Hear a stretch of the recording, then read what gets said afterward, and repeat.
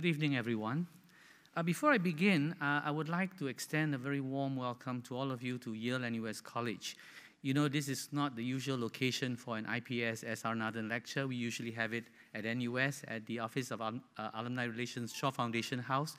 But I thought we need a change of scene, and since I'm a member of the Yale NUS community, I wanted a lecture in my own turf. And so I've persuaded IPS, and I thank them for agreeing to have one lecture here at least. A warm welcome to the lecture and a warm welcome to the college. Now, as I was speaking to many of you just before we entered the hall, many of you commented that this lecture is coinciding with the bicentennial. Actually, I started my lectures before the bicentennial was officially launched last year, but I'm sure there is some sort of coincidence in terms of the appointment of me as the sixth S.R. Nathan Fellow and the bicentennial, because I'm sure they wanted a historian to be reflecting on Singapore's history during this period. Now, this is my third lecture in the series, and for those of you who have been following my lectures, you would have noticed that I've been trying to situate Singapore's long history in the larger context of regional and global dynamics. I spoke of the continuities and disruptions in Singapore's past through cycles of historical developments and how Singapore was global long before the terms globalization and global cities became topical. In such a narrative, I explained Singapore's evolution as a port city, whose character and fortunes were determined by trade, movements of people, as well as regional and global politics. It has always been a connected entity and a nodal point of interlocking networks. And unlike a number of earlier prominent Asian port cities that have been bypassed by progress, I can think of Malacca, Rangoon, and Calcutta, for instance, Singapore stands as an example of a colonial port city that has managed to transform itself into a global metropolis. From a traditional entrepot port city serving regional trading networks, Singapore has evolved into a city-state and a nation-state whose economy is sustained and nourished by global economic conditions. As I showed in my last lecture, while the aspiration to be a global city-state was first articulated by Mr. S. Rajaratnam in 1972, the imperative of looking outwards and being globally connected was far from novel in Singapore's historical experiences. Singapore had historically functioned as a port sustained by flows of people and trading networks that stretch from the Persian Gulf to the southern coast of China. Today, Singapore seeks to position itself as a hub for the greater Asian region and beyond. Throughout its long history, I argue that the underlying plot of the Singapore story has not changed fundamentally. Singapore's rapid growth and status as a global city-state has attracted the attention of economists, sociologists, and geographers. Interestingly, historians preoccupied with colonial and nationalist narratives have yet to grapple with the processes and conditions that explain Singapore's progress from port to global or airport city. A narrative of Singapore's development as port city thus offers an interesting case study.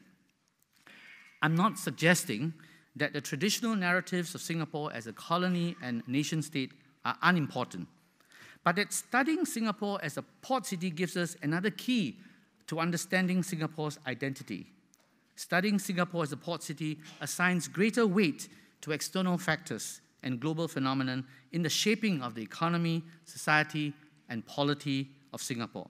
For instance, it considers how the character and personality of the island state might have roots in regional identities and dynamics that predate 1965 or even 1819. My lecture will address the following questions. What is a port city? What are its essential characteristics? And how was Singapore's historical development and personality linked to and influenced by its foundations as a port polity? I would first like to set the scene with a comment on the study of port cities. Now, this is the conceptual part, so do bear with me a little. The scholarly literature on the roles and functions of port cities is a fairly rich one, but I would like to highlight 3 key features of historical port cities that are relevant for my narrative. First, port cities are not merely cities that happen to be on the shoreline. We're not talking about a city that just happens to be by the coast. There are actually economic entities whose character is maritime in nature. Any serious consideration of the urban culture, personality, and the morphology of port cities would have to contend with their economic functions as nodes of sea-based trading networks. The port city is distinctive in that it is a place of contact where goods and people, as well as cultures, are transferred between land and maritime space. So it is not just being there as an accident of geography, but they serve a particular purpose, and that purpose defines their personality. So when one considers the social, cultural, and political connections within the port city, it is not difficult to see how its demographic evolution is reflected in the city's economic functions. These functions, in turn, make the city cosmopolitan. In fact, requires it to be so if it is to be successful. Scholars have pointed out that in port cities, races, cultures, and ideas, as well as goods from a variety of places, jostle, mix, and enrich with one another and the life of the city. Port cities not only function as locations for the movement of goods, labor, and capital, they also serve as nodal points for the reception and transmission of culture, knowledge, and information. Port cities are therefore not only distinct physical entities, their functions also create opportunities and space for cultural mixing and hybridization. This is a picture of the population in Singapore when it was a port city and an emporium of the region. And you can see from the cultural mix that historical port cities were essentially multicultural, multilingual, and these centers were areas where there was a mix of different cultures being brought together. Examples of such centers include not just Singapore, of course, but like places like Batavia, Rangoon, and Penang. Like Singapore, these port cities were home to a mix of different ethnic communities. The second characteristic is that port cities cannot exist without a hinterland. There are a few definitions of hinterland, but I refer to a hinterland as the area that surrounds a large city or port, and which serves the city or port, and on which that place depends for economic growth. Port cities are necessarily linked to hinterlands by trade and serve as the window or the conduit through which the trade of the land is linked to the sea. So if you imagine a landmass and a port city at the edge of that landmass, that port city is usually the funnel or the conduit through which connections happen between the maritime space and the landmass. And the port cities are like windows, if you like, of this sort of connections. But more than just economic funnels, they also present complex and profound influences on the hinterlands they serve. They might not be connected, but they influence each other. Now, there is a typology of different types of hinterlands. These include immediate hinterlands, the port area itself; primary hinterland, the area where the port and the city assume a commanding role and determine the life of the area; commodity hinterland, based on shipment of particular types of commodities; and inferred hinterlands, that is the port's hegemony over a particular area. In the 1970s and 80s, the main preoccupation of studies on colonial port cities was the part that they played in the development of colonial control in Asia. Now, these studies revealed that colonial port cities often facilitated Western influence, or they served as beachheads for colonial expansion, and that Western trade systems and demands transformed the market hierarchies in colonial port cities, as well as the mercantile elites and communities in their hinterlands. So while the hinterlands may be very traditional and have indigenous practices, the port city is usually the point of entry of colonial penetration and the spread and expansion of colonial influence, and in the process, transforming indigenous or local communities. Port cities that function as entrepôt may not have specifically defined hinterlands of their own. So we have traditional understanding of hinterlands as a very defined space, but port cities that does transshipment or entrepot businesses do not usually have clearly defined hinterlands. Instead, their maritime space, the space in which they operate, or networks of seaborne links will constitute their hinterlands. Singapore is a prime example. For extended periods of its long history, the port polity served as a transshipment center whose development depended largely on its position and function in the trading networks in which it was situated. These trading networks were determined by a combination of geography and available nodes of maritime transportation, how far ships can sail to or where they can come from.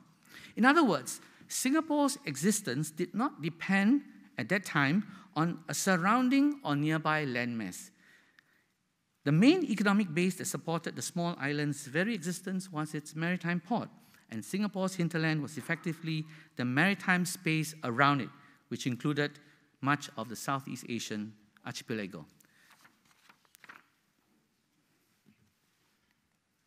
Third, studies of port cities have addressed the extent to which the composition and social structure of their populations have been determined by their port functions. These port functions have shaped mercantile groups and their institutions, as well as the very milieu in which specific groups existed and operated. It is also evident that port cities are influenced to a large extent by the hinterlands. How cities relate to the hinterlands often hint at the ways at which global cities were formed, transformed, and extended beyond their immediate geographical territoriality. By focusing on how Singapore identified its hinterland and how the hinterland had in turn influenced its development, a narrative could be developed for explaining Singapore's historical evolution. For long periods of its history, as a port engaged in entrepot trade, Singapore lacked a clearly defined hinterland. It then found a land-based hinterland in the Malayan Peninsula in the late 19th century, only to lose it in 1965. Throughout, Singapore has continued to define and redefine its hinterland, and if such a historical perspective were adopted, the underlying plot in the narrative is simply this: Singapore is a port city whose development and growth were tied to its functions within the respective regional and global networks in which it operated. Let me elaborate. Soon after the signing of the 1824 Anglo-Dutch Treaty, which confirmed Singapore's status as a British or East India Company possession, its position as an important regional port and emporium began to grow. Trade within Southeast Asia accounted for nearly 1/4 of its overall volume of trade in the late 1820s. China accounted for another 23% and India 16%. The trade was essentially a maritime one. Trade with mainland Southeast Asia accounted for just 5%. In other words, trade with the land itself, the mainland itself, was just about 5%. Singapore's position between two oceans, the Indian Ocean and the Pacific Ocean, appeared to be more important than its location at the southernmost tip of the Asian landmass. In other words, it was the maritime space, Singapore's location between two oceans, that was more critical for its trade than its position at the tip of a landmass, because the trade, overland trade, was not as significant as the maritime trade. Located where it was, Singapore gathered for itself the archipelago trade, the trade of the islands, while Penang, further north, served the neighboring countries in Burma, North Sumatra, and the west coast of the Malayan Peninsula. Singapore soon became the great emporium and fulcrum of the trade of the neighboring seas, dealing mainly in local produce known collectively as Straits produce, the agricultural and mineral products grown or produced in the surrounding archipelago and brought into the colonial ports for packaging and shipping to consumer countries. The nature of the trade and the transactions gradually incorporated the various islands of the East Indies, the coastal areas of the peninsula, Siam, and parts of Indochina. As such, Singapore's commercial hinterland was maritime-based rather than land-based. The extent or reach of Singapore's commercial hinterland was indicated by the origins of the vessels that arrived regularly at the port of Singapore to trade, from the Celebes, East Java, Gulf of Siam, Indochina, and the Malay Peninsula. So if you look at this map, I shaded the area which could be seen as constituting the maritime hinterland of Singapore. It was not so much its land base, but it was the seas around it, and the extent of this hinterland was determined by the trading vessels, the sailing vessels, and the reach in which they could move at that time. So, in the early 19th century, the multitude of maritime vessels from around the region collectively determined this hinterland and the system of trade in Singapore. As trade grew in volume, the morphology of the port began to reflect its hinterlands.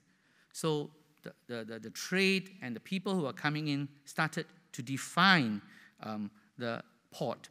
Different trading communities now gathered in the port vicinity and were physically separated in various sectors of the city. These hinterlands not only provided the material resources that sustained Singapore, they also supplied the human capital that eventually constituted the plural and cosmopolitan society of Singapore. As an open port city that functioned as an emporium, it adopted a liberal immigration policy, enabling the easy movement of traders and workers that were key to its development as a trading center. As I mentioned earlier, this relationship between Singapore and its hinterlands were defined by maritime-based trading networks that had preceded the establishment of the colonial port in Singapore in the 19th century. These sort of trading patterns had existed even before the arrival of the British.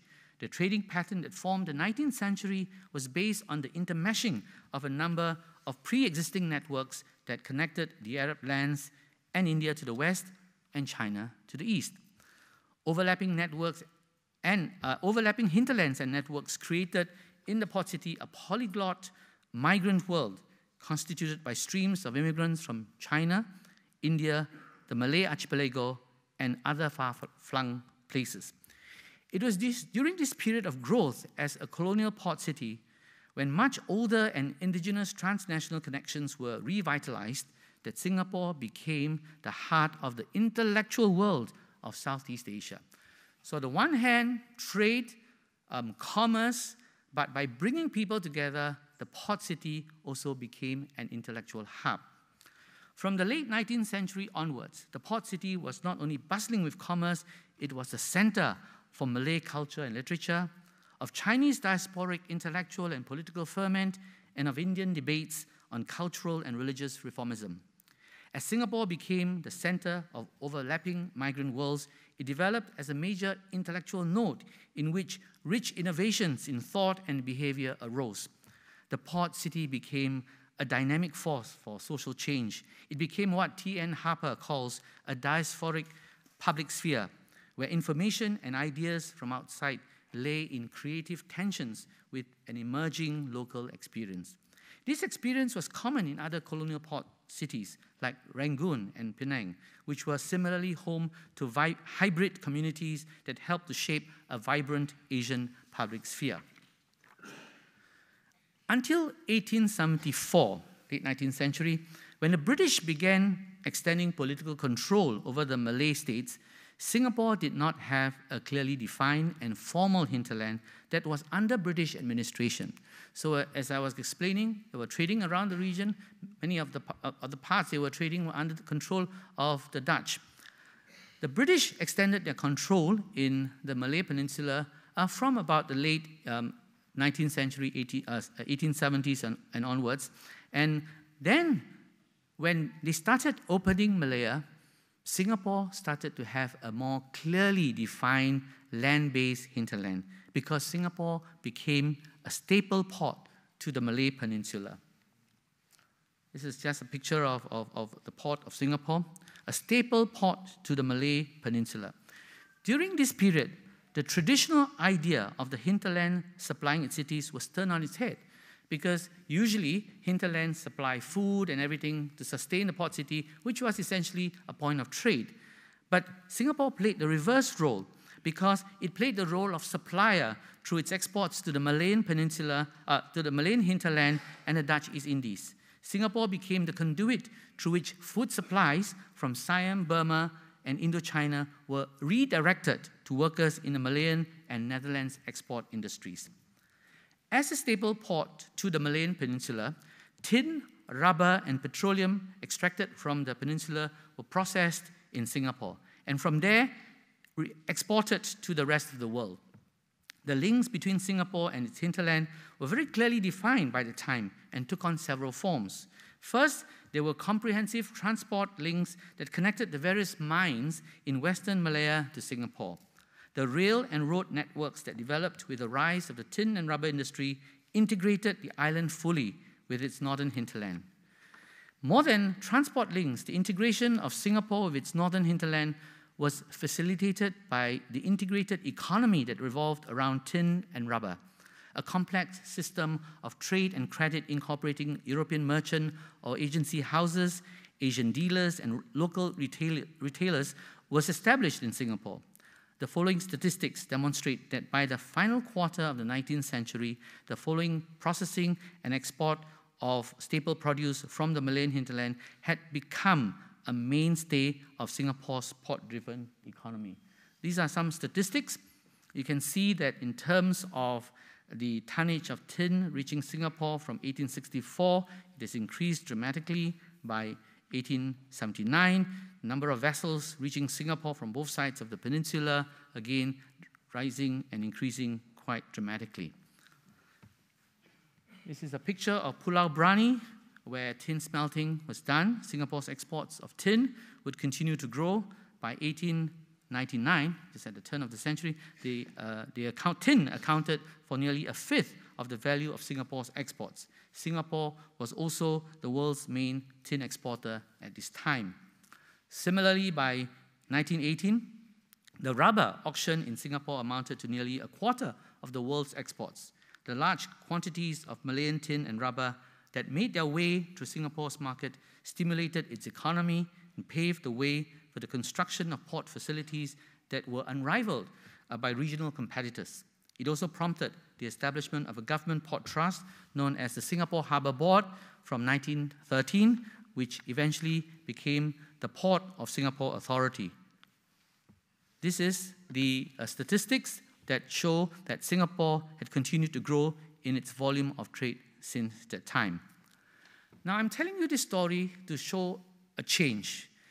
Earlier, I had explained that the hinterland was a maritime one. It depended on where the ships came from and where the ships could sail to, and the Singapore hinterland was not defined by its proximity to the northern peninsula, but by its ability to reach out to a range of ports that were operating around the region. And Singapore was in the business of entrepot, which meant that transshipment was happening.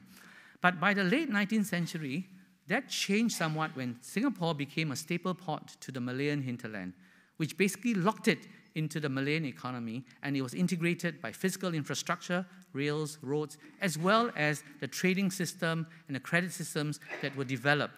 Now, that somehow created the impression that the Malay Peninsula was the natural hinterland of Singapore. Because Singapore had, by the beginning of the 20th century, become such an integral part of the Malayan economy that it was inconceivable to think of it any other way, that Malaya had always been that Singapore's hinterland that was destined to be. Now, even as Singapore was developed as a naval base in the 1920s, defense planning actually incorporated the entire peninsula. Defense planning was not just focused on Singapore, the island itself, but included the peninsula, and the persistent myth of the Singapore guns facing the wrong direction notwithstanding, military planners had all along incorporated the peninsula as part of the defense sector of the naval base in Singapore. This close port-hinterland relationship was thought to be a natural one, but it was soon torn apart by imperial policymakers in London. In the midst of the Second World War, planners in London began drawing strategies for the post-war development of Malaya and Singapore. The Malayan Union Plan, which was hatched in 1944, envisaged a separation between Malaya and Singapore. Adopted and implemented in 1946, the Union Plan saw an amalgamation of the Malay states in which Singapore, with its predominantly Chinese population, did not seem to fit. The Malayan Union Plan did not last, and was scuttled on the back of determined opposition by a nascent Malay nationalist movement, which opposed the plan's liberal citizenship rules and the political emasculation of the sultans. It was eventually replaced by the Federation Scheme, which addressed many of the concerns raised by the opponents of the Malayan Union plan. But this did not change the position of Singapore. The separation, much to the disappointment of people in Singapore, seemed permanent. So this was the taking out of that hinterland that many people in Singapore thought was the natural hinterland of Singapore. Hopes were harbored that Singapore would return to the Malayan fold someday. The staple port had become so used to its hinterland that it had become inconceivable that Singapore could actually survive without it. This was an interesting case of historical amnesia. As I had said just a while ago, Singapore had earlier thrived without relying primarily on that overland hinterland. In any case, even as political developments in Singapore and Malaya began to take off on separate trajectories after 1947, the ultimate aim of Singapore's political leadership was to re-establish a union between the port city and its northern hinterland. From 1948, Singapore leaders from a range of political parties argued that political separation was an anomaly, that the island's first two elected chief ministers, David Marshall and Lim Yew Hock, made repeated overtures to the Malayan Prime Minister Tunku Abdul Rahman, urging him to consider merger with Singapore. The Malayan leader chose, however, not to reciprocate, uncertain if the conditions were right where Malayan interests were concerned to consider bringing Singapore back to its fold. It was only through the determined pursuit of merger by Lee Kuan Yew and his People's Action Party after 1959 that merger between Singapore and the Federation of Malaya became a reality. Among the platforms upon which the PAP campaigned in the 1959 elections was the pledge to bring Singapore into a united Malaya. From its inception in November 1954, the PAP had declared as one of its main objectives the ending of colonialism in Singapore. And this would be done through the establishment of an independent and non-communist national state of Malaya, comprising the Federation of Malaya and the colony of Singapore. The PAP built a case on economic arguments, the need to create out of the Malayan hinterland a common market that would sustain and nurture Singapore's attempts at industrialization. Throughout the 1950s, the island colony had been under mounting economic pressures due to high rate of population growth in the island and the declining entrepot trade. Its re-exports to the region had been dramatically reduced owing to import restrictions on the part of many of its neighbors to protect their own nascent industries. Entrepot trade, the mainstay of Singapore's economy, was also threatened by countries increasingly engaged in direct trading. So, population pressure, the decline of entrepot trade, and the fear was that the economy was no longer sustainable and that the only way for Singapore to grow was to industrialize, but Singapore's market was too small, and to industrialize, you need a place to sell your goods, and the common market up north in Malaya was the place that would have to constitute the common market. There was the urgent need to ensure that employment opportunities would increase at a pace corresponding to the rapid growth of the island's population. For Singapore to provide enough jobs for its young and fast-growing population, as well as reduce its dependence on entrepot trade, it would have to embark on a course of rapid industrialization. But for this to work, integration with the economy and markets of the Federation was crucial. The finance minister then, Dr. Goh Keng Swee, saw this very clearly and commented that whatever we do in Singapore, major changes in our economy are only possible if Singapore and the Federation are integrated as one economy. Of course, there were political reasons for merger as well. There was a fierce tussle for power between a well-organized and popular left-wing group and a faction led by Lee Kuan Yew. The successful conclusion of merger, leading to the end of colonial rule, would take the wind out of the sails of the left-wing movement, and the anti-communist British and Malayan authorities would then align with Lee Kuan Yew, and they would be staunch allies in Lee's fight against his left-wing and pro-communist rivals. And this is what the PAP was trying to achieve. But essentially, Singapore's case for merger was built on the need for a clearly defined and functioning hinterland that would continue to support the port economy.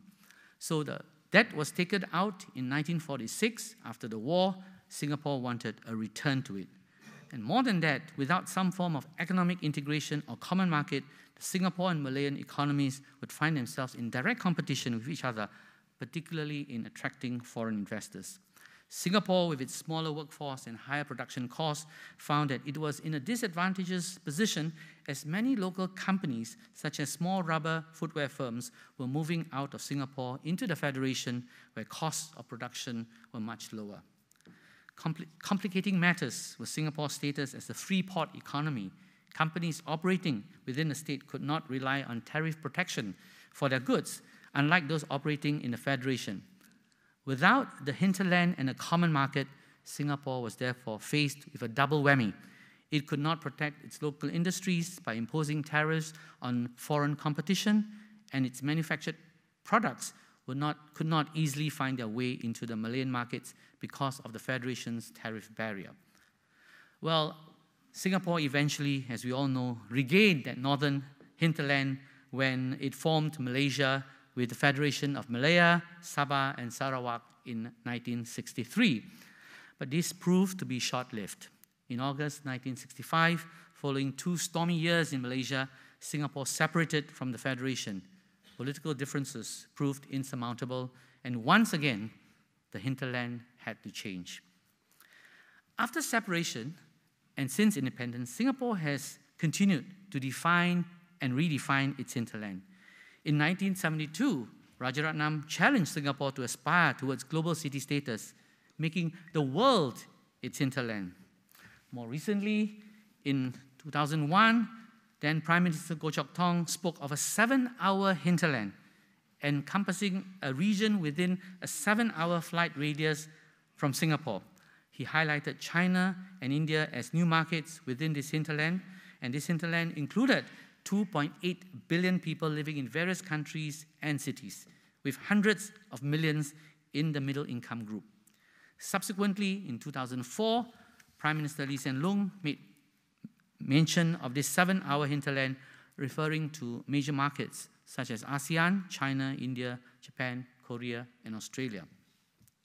And while common market was not achieved when Singapore was in Malaysia, our northern neighbor remains a hinterland of sorts, as Malaysia is Singapore's second largest trading partner after China, with total bilateral trade amounting to 93.8 billion in 2016.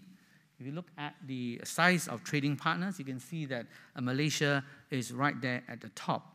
And Malaysia's trade with Singapore accounted for 13% of total trade, only topped by Malaysia's trade with China. So they are both very major trading partners.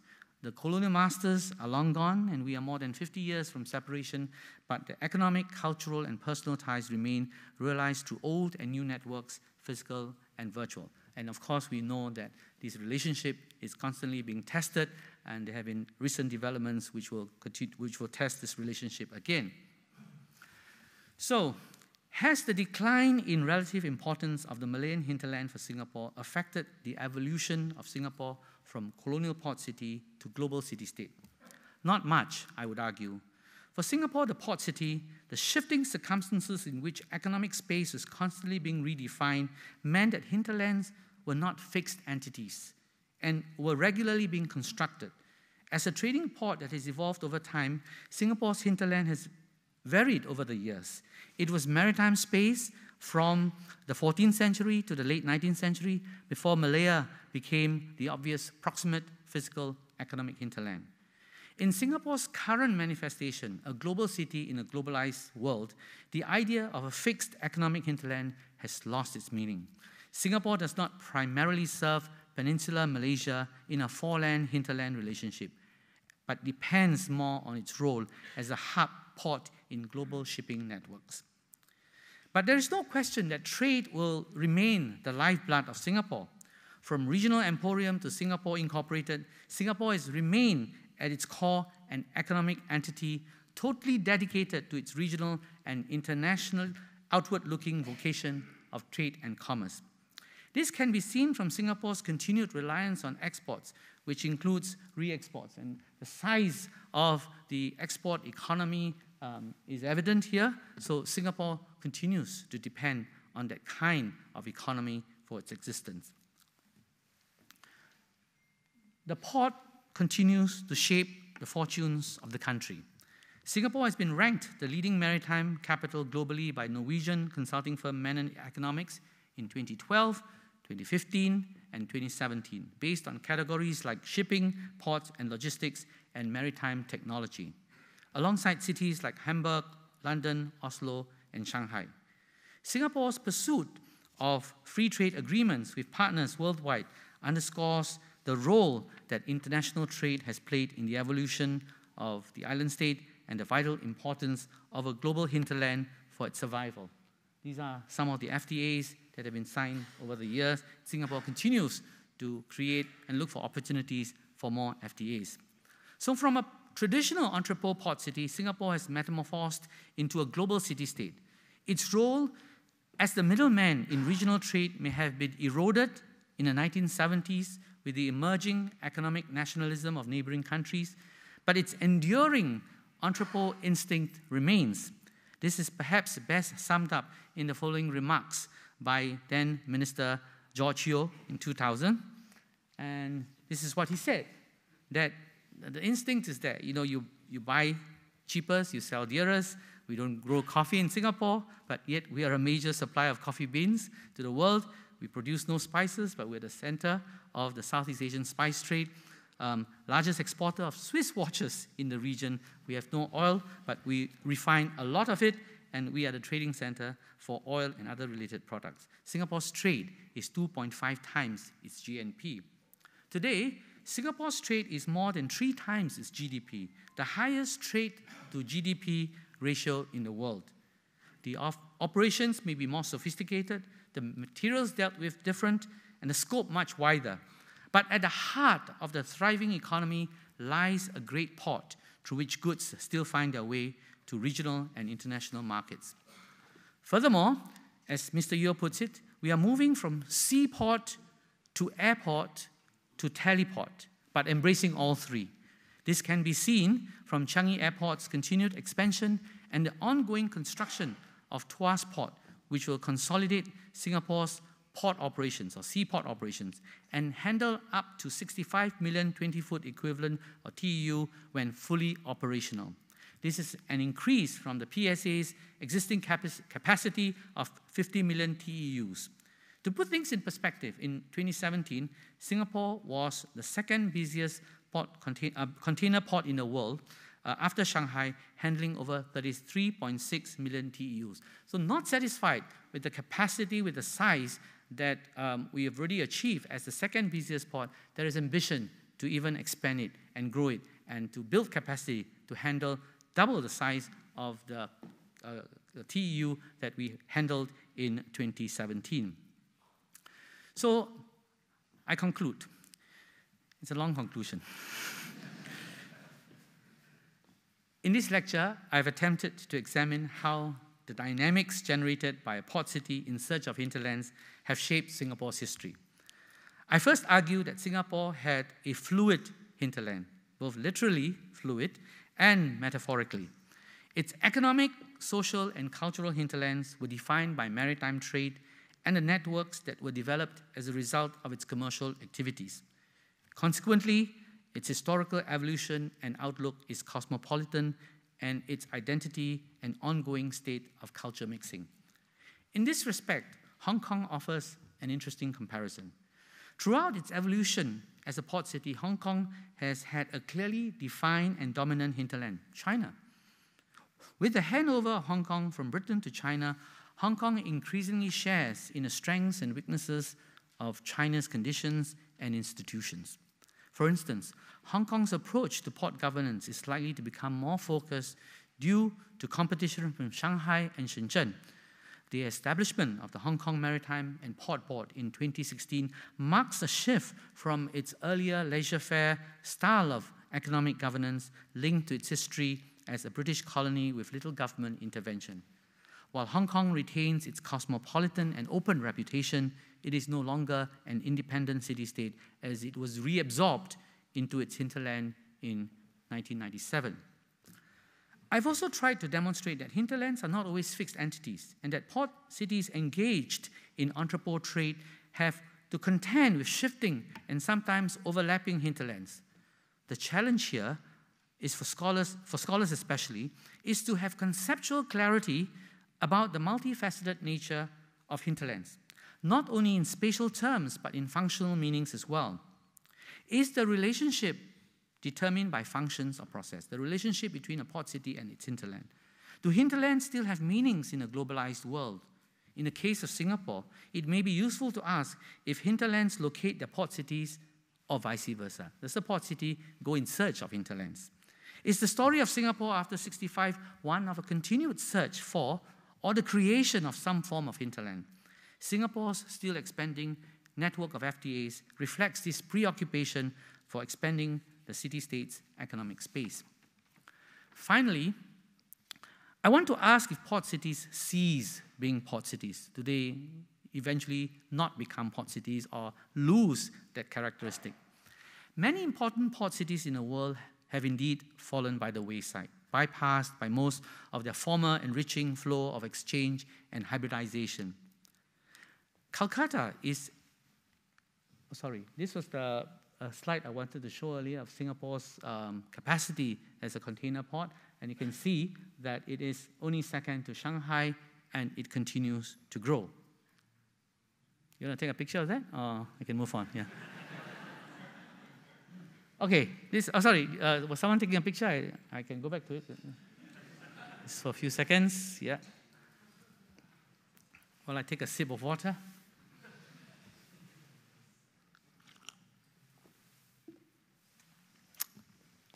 I was talking about former port cities that were very prominent, very successful, that have been bypassed by their former flows of exchange and hybridization.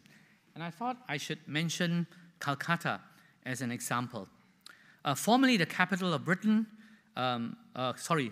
British India, it was an imperial city and a thriving port city. Okay? Then it suffered two major setbacks. In 1912, the British shifted the imperial capital to New Delhi, and the partition of Bengal in 1947 was another major setback, with the influx of refugees in the city putting considerable strain on Calcutta's resources and leading to severe overcrowding.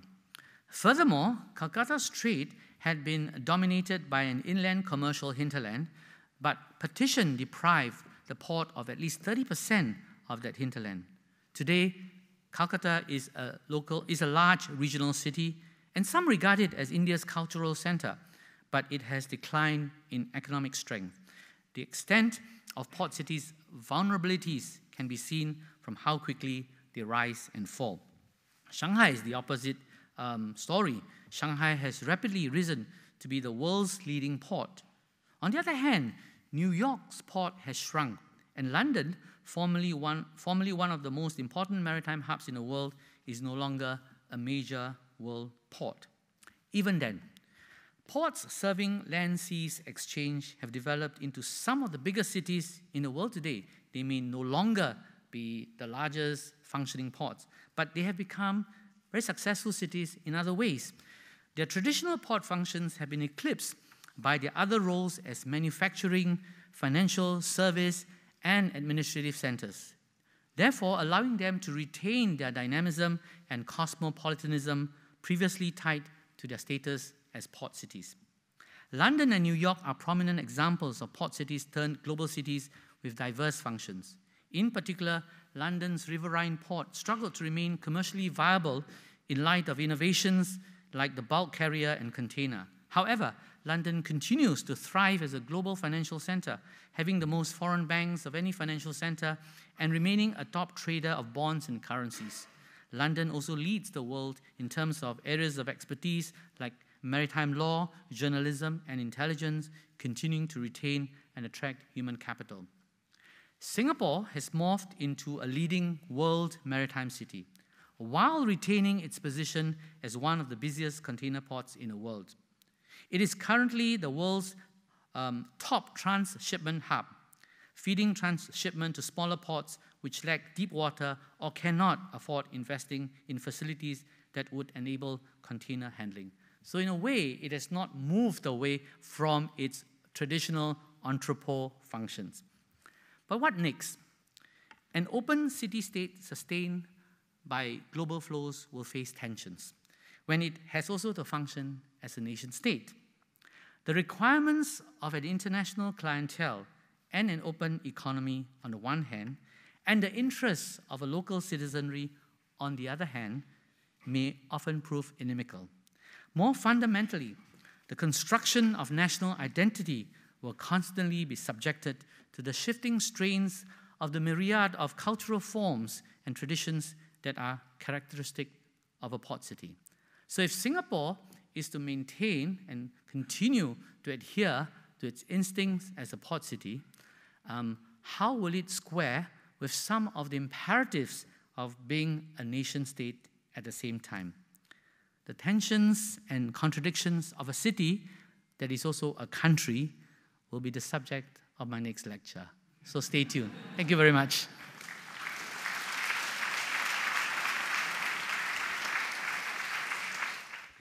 I've been given the privilege of moderating this evening's proceedings and the privilege of making some comments before we will open up the question to the floor. I want to make 3 observations of what Professor Tan has spoken on this evening. And I think partly I will, as the comments, push it a little bit to kind of make it a question of the present Singapore in contrast to the historical development that has been so clearly laid out by Professor Tan. I think, so the first point is about our cosmopolitanism. And I think that's a really important observation of our past. Because as a trading post, as a trading point, as an emporium of trade, the composition of the population was unavoidably multi-ethnic and then derived from a very wide part of East and South Asia and Southeast Asia. So that, the composition, so our current composition, as Prime Minister Lee Hsien Loong said, the multiracialism of our composition has its beginning, actually, in terms of our economic activities. And that, of course, has an influence of the public culture that exists on the island. And the culture is one of sort of hybridity, of a mixing. If you think about the food that we eat, a lot of the food items actually are very strange. Indians don't eat noodles, but they sell mee goreng. Mee goreng is not an Indian word, it's a Malay word, Chinese Malay word, but it's the Indians that popularize it in the hawker centers. Only in Singapore you'll find this kind of strange hybrid combination of culture. So the cultural orientation, as Professor Tan said, has always been fairly cosmopolitan. And cosmopolitanism is an interesting characteristic because it actually recognizes and lived with differences. And as Prof. Tan said, by the early 20th century, Singapore had become, and I quote him, Singapore became the intellectual world of Southeast Asia and a gathering point of Malay intellectual and political thinkers. Many of the sort of radical Malay thinkers had been using Singapore as a place not only to gather but also to publish their material. And this, unfortunately, is seldom mentioned enough in current Singapore. And it was also a place of refuge for Chinese intellectuals from the civil war that was happening in the mainland. They were mostly modernists, so anyone who went to Chinese schools in the 1940s and 50s would actually be very influenced by modernist thinking, which actually accounts for a very large part of why the Chinese middle school students were the most radical students in the decolonization process and not the English educated, right? And of course, the Indian population was very much concerned about the independence movement, the cultural and religious debate that was going on in India. So in a certain sense, that constitutes a very vibrant intellectual community in Singapore. Now, the problem, of course, is if we bring it forward, and this is preempted by Professor Tan's closing remark about next lecture on identity and nation in 2 months' time, but I'll give him a foretaste of that. The thing is that with the emergence of a nation, partly that sort of external orientation to the home, to the home country, has to do with the fact that Singapore wasn't actually an entity in which one could have invested emotionally and identify with emotionally. So with the emergence of the nation and the shift of the population to increasingly local born, right, this actually, Singapore and being Singaporean becomes something we could invest ourselves, become something that is our own, and that external orientation actually declined. And unfortunately, I think also the rise of nation, to a certain extent, the kind of nationalism that is necessary to support the idea of the nation, in fact, narrows down our culture, and in fact, has a certain negative effect on the openness and the cosmopolitanism of the past. So that's my first point. The second point continues with the idea of urban public culture. The interesting thing is that, as Professor Tan has shown, the economy of the port continues to be a very significant part of Singapore's economy. And it's not only at home that the harbor is, and the port is so important, but also actually because of the management of the port. The PSA International now operates in a very wide scope of ports around the world, both as consultant and sometimes as direct management. But the interesting thing is that when I actually know quite a lot about the harbor because my father owned a lorry company. So by the time I was 12 or 13, I was in and out of the harbor all the time because those days there were no child labor laws. So I was already doing work for my father as a delivery clerk. So I was in and out all the time, sometimes even in school uniform while I was in there. And so at that time, the port was a very important part of everyday life because it was a very major employer, directly and indirectly, of a very significant portion of the population. And so, it's part, you always have someone that you know that are dealing with the port. Now, unfortunately, what I would now call, to a certain extent, the culture that was determined by the port, the sort of romance of the port, has largely disappeared. Largely disappeared because, by which I mean culture, both high and low, because the port itself actually has resonance and generated literature, generated commentaries, journalistic commentaries on life in Singapore. And and it was, of course, Anson Road used to have bars, sex workers, all kinds of sleaze that comes with the port. That is part of the romance. Now that has, in fact, all disappeared. as a result of containerization. Because now my nephews who run the lorry company doesn't have to go to the port anymore. All right? There are almost no, and the port continues to be a very important economy, but it's not in our consciousness anymore. It's just there. And from Cambridge, all we see are cranes that destroyed the sea view from Cambridge Hills. Okay, so I think that is, so again, I mean so the centrality of the port, in spite of its economic importance, has disappeared from our everyday life. The third point I think is politically really important, which is to actually rethink this whole, by now, the myth of sustainability of Singapore.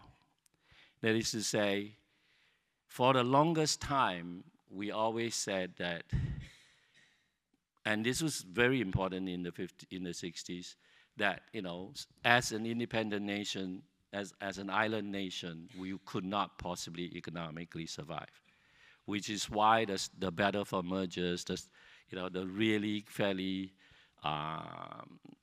intense struggle around the question of merger and Malaysia.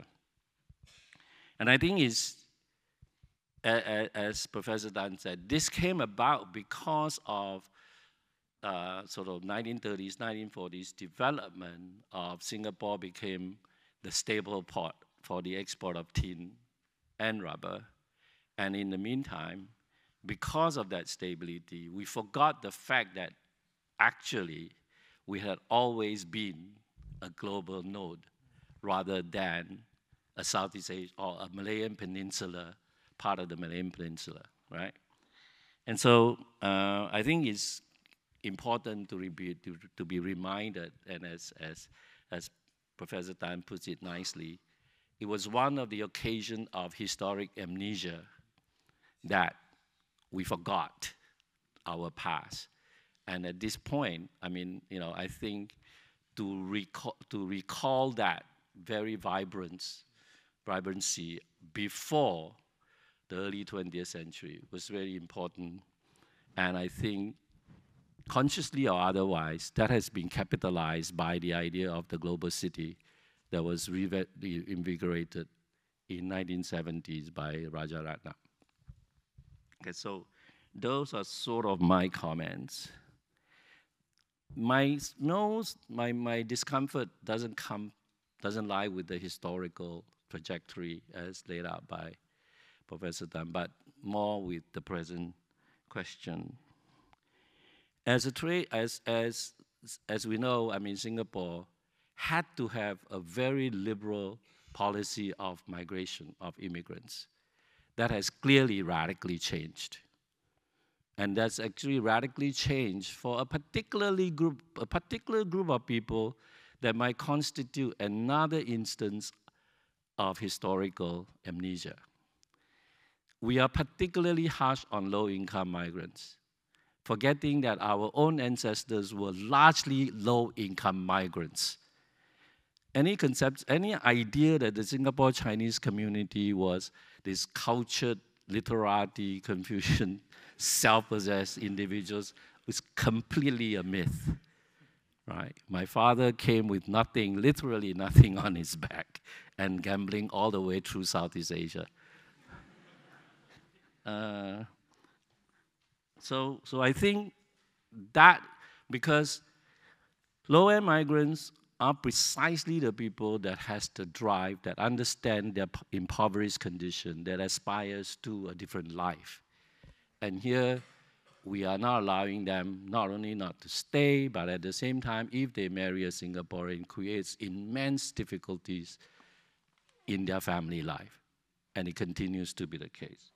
So, I mean, what do we do about such an issue?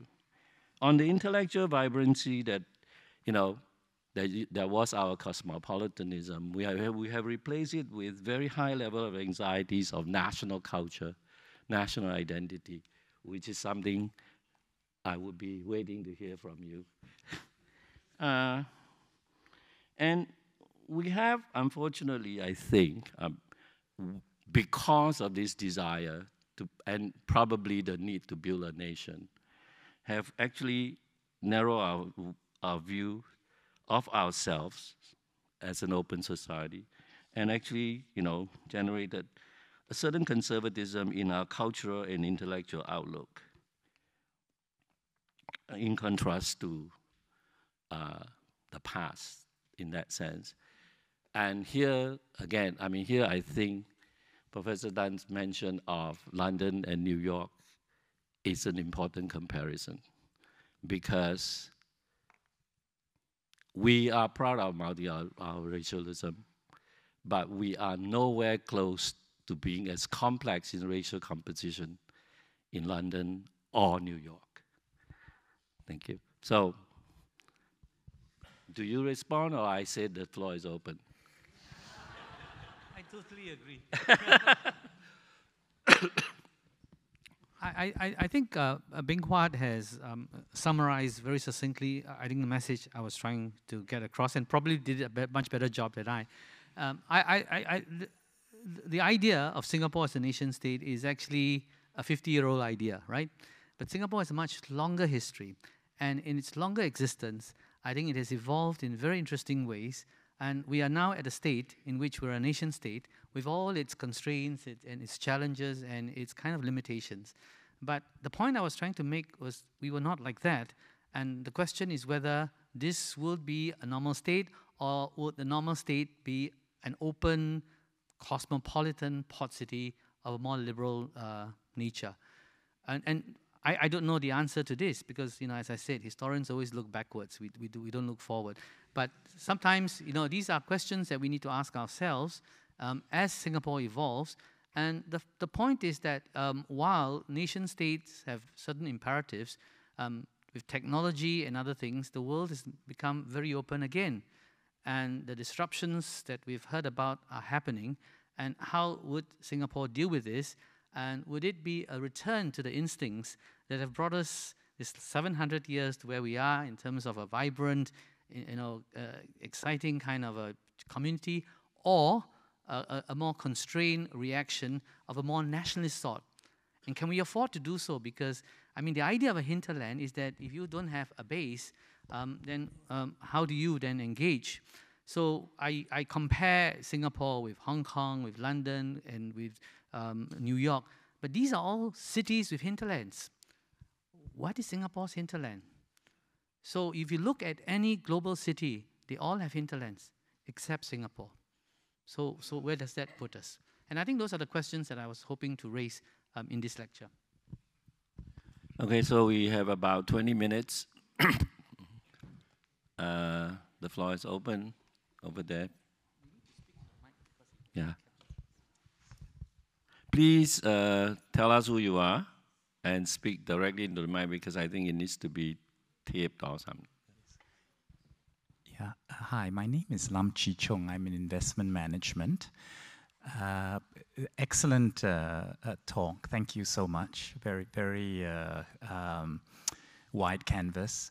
I just wanted to zoom in on one fact which I found interesting that you brought up, because it might illustrate a bit more about Singapore's comparative advantages in the 19th century. You mentioned, if I recall correctly, that 1/4 of our exports at some point then was tin. And I was wondering why that would be the case, because I would have thought a lot of the tin would be in North Malaya, and so maybe it's closer to Penang, or if it came from somewhere like Bangka, it would be closer to Palembang. So why did it end up being processed and exported out of Singapore rather than these other port cities? Thank you. Singapore developed as a staple port in many ways. Of course, one was at the point where it could, the commodities that were being taken from Malaya could be exported. So on the one hand, it had an infrastructure where it could process and export very quickly because of its transportation infrastructure. And then the roads and the other infrastructure that were built brought all these things to Singapore, and tin was smelted in Singapore and rubber processed in Singapore as well. So basically, it was a point at which all these processes could be streamlined. And don't forget the trading credit systems as well. You know, all these big British, Scottish agency houses, Guthrie, Sime Darby, all that had operations here. And then there was a local kind of trading houses and so on. So I think the whole process came together very nicely, and Singapore became the hub. And that's why it was the key staple port, not Penang, from which all these things came down and were able to be processed and then sent out from here. So it was, again, one of these opportunistic moment where it could develop to serve the needs of the moment. Now, when steamship came into play and the Suez Canal was open, Singapore was a major coaling station as well. So again, creating opportunities for itself and being relevant to the kinds of changes that were happening. And that's always been behind Singapore's evolution, success, and survival, moving across history. Okay, my name is Helen, architect by profession. I have a question for Prof. Tan. I'm looking forward. I hope not so much looking backward. I hope you. So the question is this: what do you see are the threats and opportunities for Singapore going forward, and specifically with respect to the ECRL, the East Coast Rail Line, which is currently suspended in Malaysia? But if it had gone ahead, would it have threatened our status, Singapore's status as a port? That is, to what extent will it threaten Singapore's port status? And further north, from time to time we hear about the building of this canal at the at Isthmus of Kra. Okay, so what is the likelihood of that happening? And again, will that threaten Singapore's status as a port city? And even maybe a bit more remote, even further up north with the melting of the polar ice caps, there is also a better route from the Pacific to the Atlantic across the Arctic Ocean. And how will that affect Singapore's status as a port city? Would you give us what your prognosis on these prospects? The trouble with getting a historian to sit here is that we're not very good. But let me try. I think the general point behind your question is that there will always be challenges that Singapore will face. Whatever competitive advantage or advantages that Singapore has at a moment can be taken away very quickly. And that was the point I was trying to make. On the one hand, you were maritime trading, entrepot decline, and then what do? And then you have commodities coming out of Malaya. How do you position yourself as a staple port, and so on and so forth. And then even in the current modern form of port management, you've got to stay ahead of the game, because you can't just sit back and wait and then other ports will overtake you. I remember as a boy reading my geography book, we were always very proud of the fact that Singapore was #1, most busiest port or whatever. And you know that these things don't last forever. So how do you continue to ensure that you stay ahead of the curve? So you look at the port, it's a locational advantage where we were situated, right? And that was why Raffles came looking for that strategic point where he could impose some control over the trade that was flowing through the Straits of Malacca to compete against the Dutch East Indies. Now, this locational advantage may not be permanent. And as I said in my previous lecture, while we think that located here gives us that port strategic advantage, there are ports very nearby in Tanjung Pelapas and Pasir Gudang that is located just in the same location. So the way forward is not really to just sit back and enjoy the strategic advantage given by location, but to stay ahead by innovating and by creating opportunities to do better. I think Hong Kong is experiencing the same problem with its port. I was reading a report not too long ago, I think it was just about 3 or 4 weeks ago, where it's now facing quite severe challenges from Chinese ports, and it has to do something about it. Now, the Isthmus of Kra, it's been talked about. Once you cut through that point, do people need to sail that far south to come to Singapore? Probably not.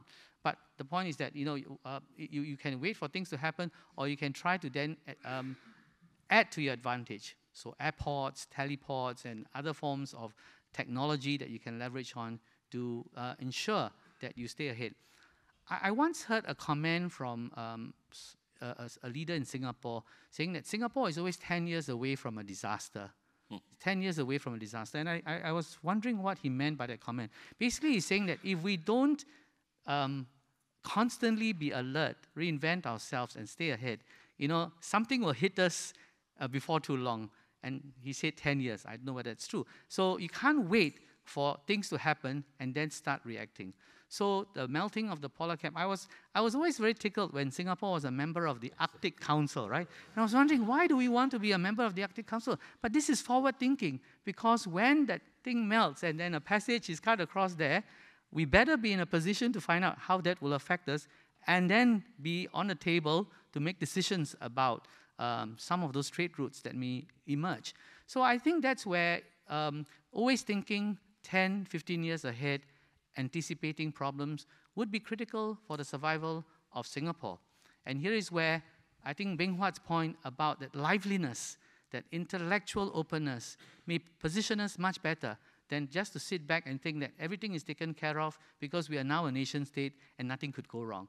So I think that's the point of, I guess, my lecture. And when I talk about a city and a country, and this is where the tensions will be, because if people feel very secure being a citizen of a country, then thinking that nothing will go wrong, then I think we have to be careful whether that's a good way of thinking about our future.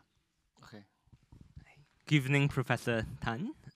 Like Professor Chua, so my name is Jun Yan, and like Professor Chua, I was very taken by a comment that Singapore, as a result of its status as a port city, became a hub for intellectual development and foment in the 19th century.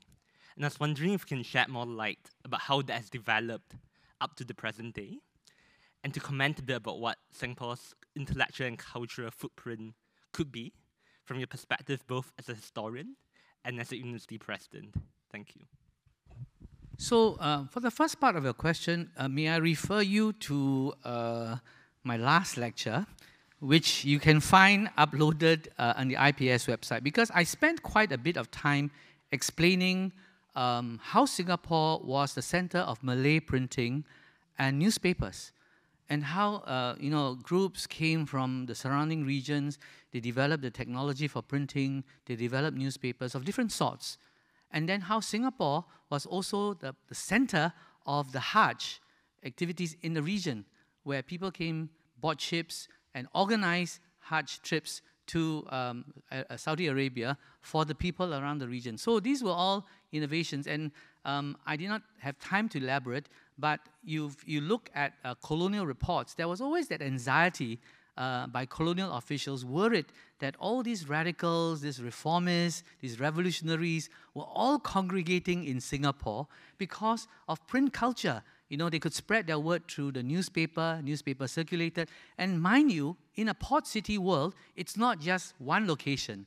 Things will get to Rangoon, things will get to Calcutta, things will get to Penang, and that's how ideas spread.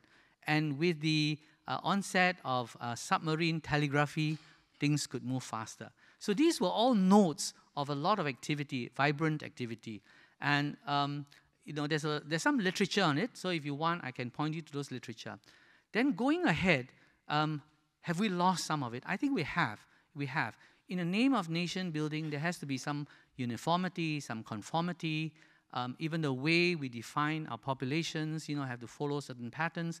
And I guess it was necessary, if you ask me, as Singapore became a country rather unexpectedly in 1965. So you had to then build structures of state. You had to define what it means to be a Singapore citizen, a Singapore national, and then you have to have pledges of loyalty.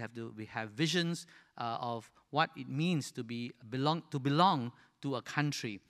But all these were quite unnatural in my view, because Singapore did not set out to be a separate country. In 1959, as I explained, all political leaders, Lee Kuan Yew included, was thinking of Singapore being a Malayan state. the nationalism was not Singapore nationalism, it was Malayan nationalism. And Malay was then adopted as a language, and people had to learn Malay. So the idea was preparing Singapore to go into Malaya. And then, as I said, 2 years after getting into Malaya, 65, unexpectedly, we had to come out. And therefore, we had to become, in a community of nations, a nation state. But as a port city, with that kind of functions and instincts, and not wanting to be a nation state, we suddenly have to be one.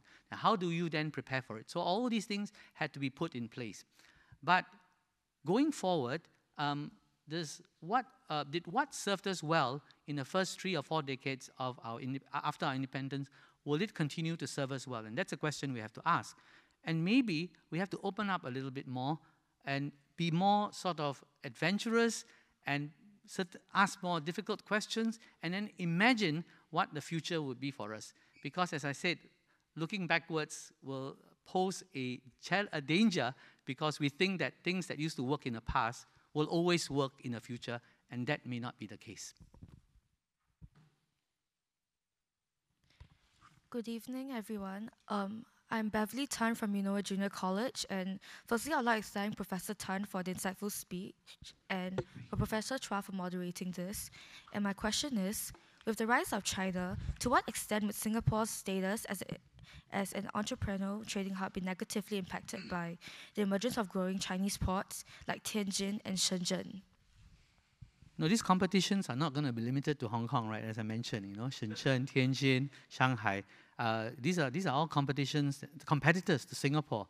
So Singapore will have to try to stay ahead and be as competitive as possible. We have certain advantages, we have certain expertise, knowledge, and connections in this region. But as I said, you constantly have to be alert and try to improve and make sure that you don't get overtaken while looking backwards and not being aware that the competitors are moving very fast. I'm sorry, did I answer your question? Yes. Thank you. Sorry. Yes. Hi, my name is Ian. I actually asked a question last time as well. Okay, I remember you, yes. Oh, good. I hope that's a good thing. So mine is, I think, a little bit more of a simple question. You keep talking about this idea about opening up. What does that mean, and what does it imply? So it means a number of things. I think one is the way education is one good example, right? I mean, whether education should just be vocational, where you provide people with the knowledge and expertise to function in an economy, in a manufacturing economy, or education as a means of encouraging people to think differently, think out of the box, and be innovative. So I'm making a pitch for Yale NUS College now, Liberal Arts College. And then I think being open about, exploring different ideas, and even if these ideas don't conform to what the authorities may like, I think that's okay. I mean, but the idea is you should be able to push boundaries where you can, so that we can think of different possibilities. So, and I think it's also a cultural change where people should not feel that, and we have a very effective and forward-looking government, but sometimes, organic sort of effervescence of thoughts and of ideas are very important. And this should be something that we all do as citizens of the country, and not to depend on the government to find all the answers. So these are some of the kinds of changes that could happen. And it could be a combination of various sorts, but the idea is that, if you want to think carefully about the future, I think you should not wait for someone to be giving you the answers. Okay, one more up there. My apologies. By the way, thank you, Dr. Tan. It's like my first time here, so thank you for the illuminating lecture. So I have a very simple question. Sorry. Oh, down here. My deepest apologies. I was hoping to ask like a simple question. Like, as you've mentioned, like the notion of a hinterland tends to be inherently political, like both in the ways that the notion of hinterland responds to concurrent political developments, and in the context in which the notion of hinterland is formed. So like as you know, as you mentioned, like the notion of a Malayan hinterland was fixed in the immediate post-war era when like Malayan independence was like was in the forefront of like the minds of like the people in the Singaporean independence movement. And like right now, like our search for multiple hinterlands is quite connected to like our view of the world as like our hinterland. So my question is, do you think it will ever be able to escape the political connotations of the hinterland? And in this age when like the notion of hinterland is becoming inherently politicized, with Malaysia and increasingly China pulling on us to like try and exploit this notion of a cultural or like economic hinterland to make us do what they want, do you think you'll ever be able to escape it or at least come to a balance with it? Thank you very much. I think the point I was trying to make is that, in the global world, do you still operate on the idea of a fixed hinterland? And probably the answer for a country like Singapore is no. Yeah. But at the same time, you just have to realize that it's a small country that's open and that depends on trading systems all over the world. We are very vulnerable. And any sort of global shifts, trade wars between China and US will affect us. So I think that is the lot of Singapore as a small port city, a small global city. Okay, 2 questions, one from there and one from down here, and then we will have to... Okay, go ahead. Yeah. Hi, I'm Donovan. I do cybersecurity, and I realized that the average age of the lecture hall is actually quite high. So I represent the younger people, and I would like to ask a very simple futuristic question. So we notice the certain narratives of looking for hinterlands and eternally looking for places where we can do trade and stuff like that. So I would think that kinds of defines us as a nation. Now, of course, in my generation, there's of course this talk about what really defines Singapore. And there's of course this talk about Singapore being just about being economics, about looking for economic growth, etc. So how do you reconcile the fact that we are eternally vulnerable and hence we must always look out for opportunity, and the fact that now, there's this nationalistic drive, and hence, okay, let's take a step back. Maybe we are we need to cut very quickly. We can't get a whole speech, okay? Yeah. Get the question ready. Oh, the question has already been asked. Which is what? So how do you reconcile the 2 contrasting narratives that we have? One, that we are always looking out for economic opportunities, and the other part where we are, well, a nation, and we should just take a step back and think more than just economics. Fine, okay. Here, down here. Can somebody give her a mic here, please? What's happening? Oh, is that the one? Oh. Well, there's one there and one in the front here. Okay, we will run a bit over time, but go ahead. My question is that perhaps we could, if we could, look at the past for when we study hinterlands, and to see ourselves as global citizens. I just very quickly share with you my great-grandmother. No, please don't. Oh, okay. No, you just want to say we should be global citizens, and let's stop there. Okay, with global citizens, the women of this country 100 years ago saw themselves as part of this, and they raised money in 2 world wars. Yeah, and we're still raising money for the world, but actually, I mean... In the wars. Yes. A favorite adage is that in war, truth is the first casualty. I'm glad that that is not the case with revisionist historians. And I do thank you for you reminding us that a generation's experience is the next generation's history. But it has saddened me in these excellent talks. It has saddened me, and I'm thinking of my grandchildren, that plants, agriculture and farming, and also economic botany are virtually ignored, and they're being ignored in the current discussion as well. This greatly saddens me. Okay, so that's a comment. So yeah, you have it's a 2 comment. questions. Yeah, I guess the first question that was asked, I don't see them as a binary issue. No, I mean, you're a nation state and you want to always protect your interests, but at the same time you want to be economically successful. I mean, that's common to all national entities. So I don't see that as mutually exclusive or in conflict. And then the global citizen, I think increasingly, yes, people are identifying themselves beyond the nation state. But of course, your first, identities are very complex thing. They're multi-layered. So you can't say that you're either this or that. And I think all of us bring with us or have in us different types of identities. And many of us travel very extensively. So I don't think that's a problem being a Singaporean who's well-traveled that identify with issues of the world. So I don't see that as, again, a conflict. Okay, it's exactly 8 o'clock. So congratulate me for timekeeping. Thank you very much. Thank you and have a good evening. Thank you, professors. The next lecture by Prof. Tan will be on 6 March. Please look out for the announcements. Thank you, everyone.